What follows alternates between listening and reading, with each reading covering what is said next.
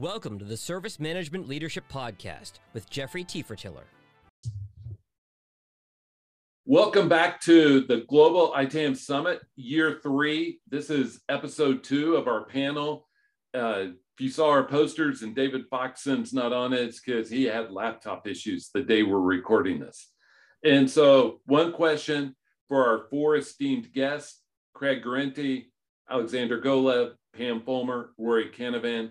Here's your question. We'll start with you, Craig. What is the one current event in your area that is shaping the Oracle world licensing?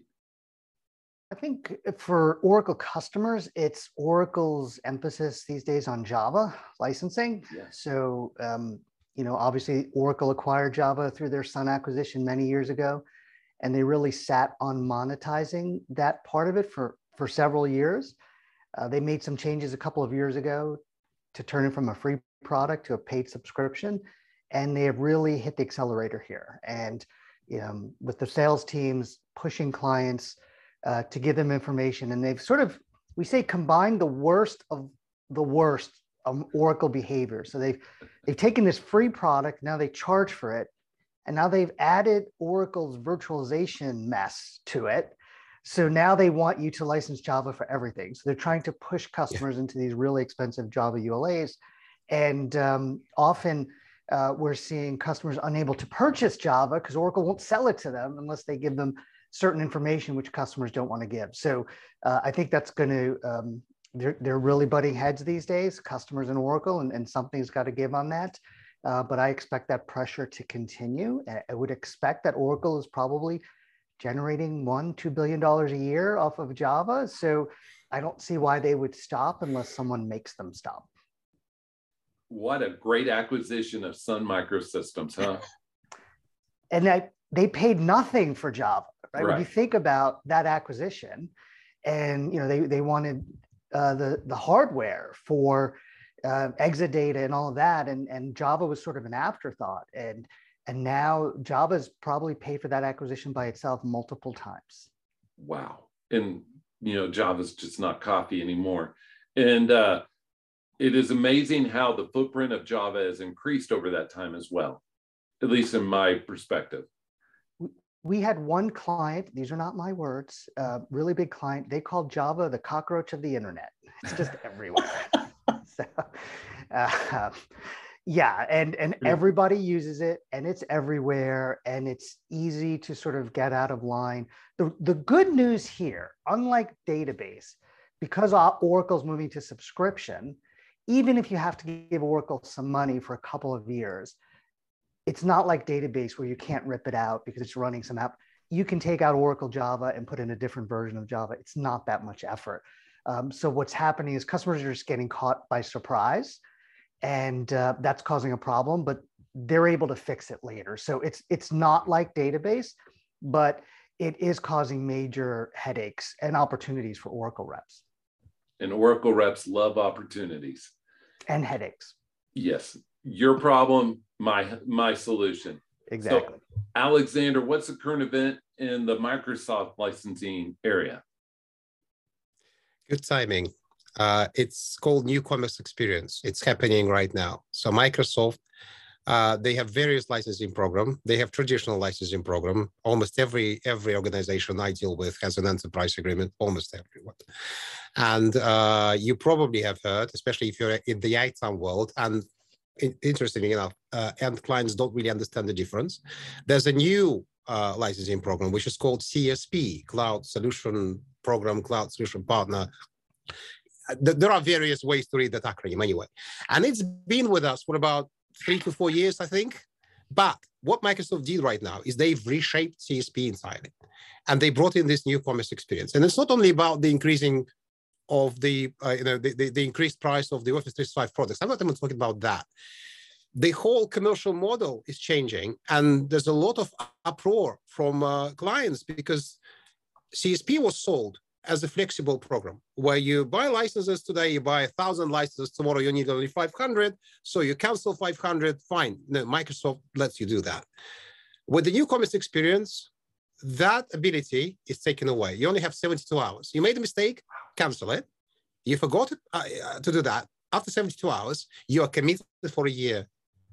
You're committed for a year. You still want monthly licenses? You can still buy them, but there's a 20% premium. So imagine if you build the entire operating model around that flexibility. Now you need to rethink it, or pay 20% more, plus on top of up to 45% increase on certain Office 365 products. So that's been delayed until 15th of March, but that is coming, that is inevitable, and there's no way around it. The other problem with this entire new commerce experience is that now Microsoft is approaching clients over 2,400 seats, sometimes less than that. I've just talked to a client that has only 1,900 seats, to sell them licenses directly, which is called Enterprise Motion now, through CSP. So details aside, I've got a video on my channel explaining why it's dangerous to switch from EA to CSP without thinking and planning. It's really, you can hurt yourself if you do that. All the details aside, we have a very interesting situation when Microsoft has firstly created an entire network of CSP partners that is competing with LSPs, with the large resellers. That was their previous infrastructure that they relied upon. Now Microsoft is another competitor, and you can see it kind of both sides of this medal. From one point of view, it's a bit of a mess. From the other side, you could think, what if I clash them and try and squeeze as much value out of that in the negotiation process? Why don't I put an LSP, a CSP, and Microsoft themselves play against each other? How that's going to look like? So yes, new commerce experience is a big shift, and unfortunately, end clients are not familiar with it. And why do I know that? Is because I have a YouTube channel and I have my articles.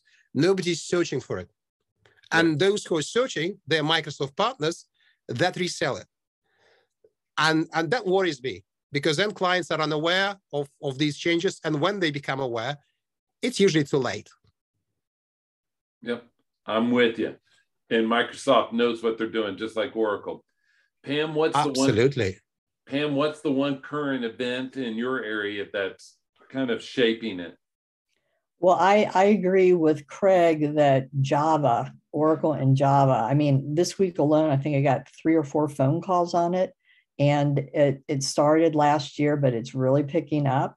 And, not only do companies have to figure out, their current licensing and what they need going forward, but Oracle's seeking the past use.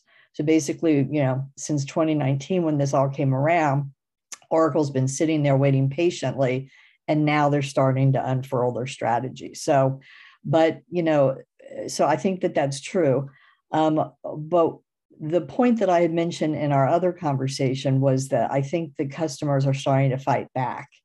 And recently, the Senate Judiciary Committee passed a tech antitrust bill. And although that particular bill doesn't really focus on the enterprise software, overreaching publishers out there, it does mention, in the report, cloud. Okay, so that is going to get more and more attention. And I think that you're going to see companies start to lobby Congress to do something about some of the overreaches by these big software publishers. And so that's a trend that's happening as we speak. And I think you're going to see that more and more in the future.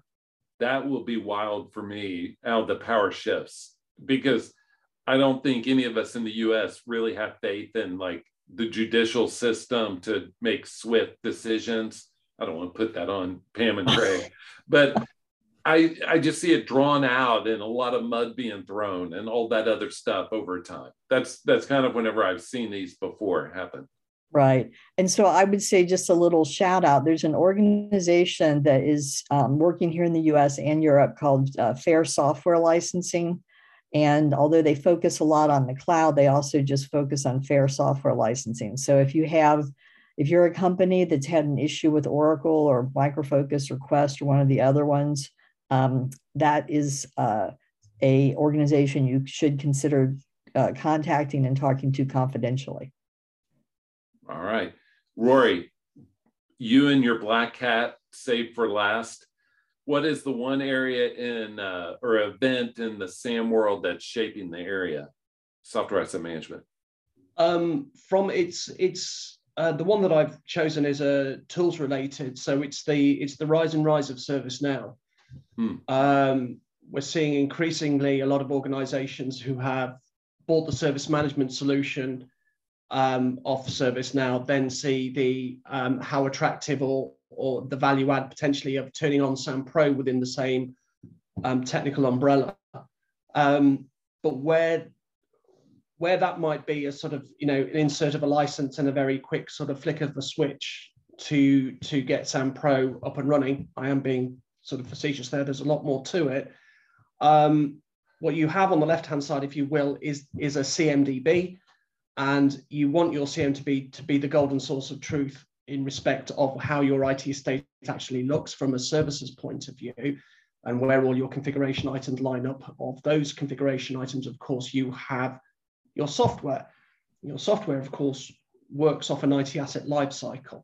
So your SAM Pro solution will generate compliance reports, which is fair enough, that's a given. But if you want your IT asset lifecycle data to impact your CMDB, then you need to build the workflows, or what we call in the non-ServiceNow world, processes, to interact with your CMDB. So increasingly, I'm getting a lot of attention around what could you do for us? How can you help us in regards to getting ServiceNow installation to be the golden source of truth, the single pane of glass, if you will, that we want it to be. Yep. And so they use CMDB and ServiceNow asset, SAM and HAM use the same discovery. And one of the things I've seen, for you guys are the experts, is that the organizations put in the ServiceNow tool, but they don't understand the licensing. They think just putting in the tool is going to make all their problems go away. And when you go look at the ServiceNow documentation, it's at a really high level, and the organization struggle. The tool's implemented, but how do I put my entitlements in? How do I understand my licensing position? Does that seem reasonable? Yeah, it does, and it's a shame too, because it's like any SAM tool that you install, whether it's SAM Pro or whether it is another, it will spit out data, but it is that old acronym too: garbage in, garbage out. So you've got to make sure that the data follows the life cycle, so you get an accurate reflection of what your compliance position actually is, and that's the hard yards that don't come out of the box with ServiceNow, unfortunately. It is good to hear a European using the term yards instead of meters, but that's a different topic. So as we close, I wanted to give each of you all a chance to tell everybody your company, your specialty, how people can get a hold of you. Is that all right? And we'll go in the same order. Craig, do you mind leading us off? Sure thing. Palisade Compliance, we help our clients with their Oracle licensing and contracting and compliance challenges. We've got some exciting things that are coming out in May. So you asked what is the most exciting thing in your field, and I went to Oracle. But really, for me, it's about what Palisade is doing this year. So stay tuned for that. We've got some tools that are rolling out that's going to really help customers monitor their Oracle usage. So I'm really excited about that. That's awesome. Thank you, Craig, for sharing your knowledge with us. Alexander. Yes, so I work for SAMexpert, which is a partnership, and we specialize in all things Microsoft, predominantly what we call strategic financial planning for licensing and cloud around Microsoft. So all things considered around licenses, migration to the cloud, how to save money whilst migrating and transforming your business. That is what we do. And Alexander's got a very robust YouTube channel. I want to make sure I promote that for you. Thank you. Yeah, that's samexpert.tv. All right. And so I wanted to make sure I throw that out. Pam, how about you? Sure. I'm an attorney and managing partner at Tactical Law Group, LLP. We're a boutique law firm in the San Francisco Bay Area, and we specialize in IP licensing disputes and helping our clients get out from under audits and get back to doing what they want to do, which is focus on their business. Rory, you and your black cat for last. Thanks very much, Jeffrey. Yeah, so we focus on at Sam Charter on frameworks and processes, workflows, getting those right for the organization. A side spin-off in line with my business partner, Kylie Fowler, we recently completed a body of work to align to ISO 19770-1, which is the IT asset management standard for ISO. So best practice, that's where you go. And we've used that as core collateral for ITAM Accelerate, which is a training business that we have online now as well. So that's just getting legs now. If you want that sort of learning and education experience beyond the foundation death by PowerPoint experience that you get from a lot of providers, come and see us. It's interactive. You will learn. Gotcha. So I thank you all for your sharing your knowledge with us. And those of you in the listening will have one-on-one conversations with each of these guests plus others. And so stay tuned. Thank you all for your sharing your knowledge and your time with us and helping all of us learn about your specific areas. Thank you, Jeffrey. Thank you, Jeffrey. Have a great day. Bye. Yeah.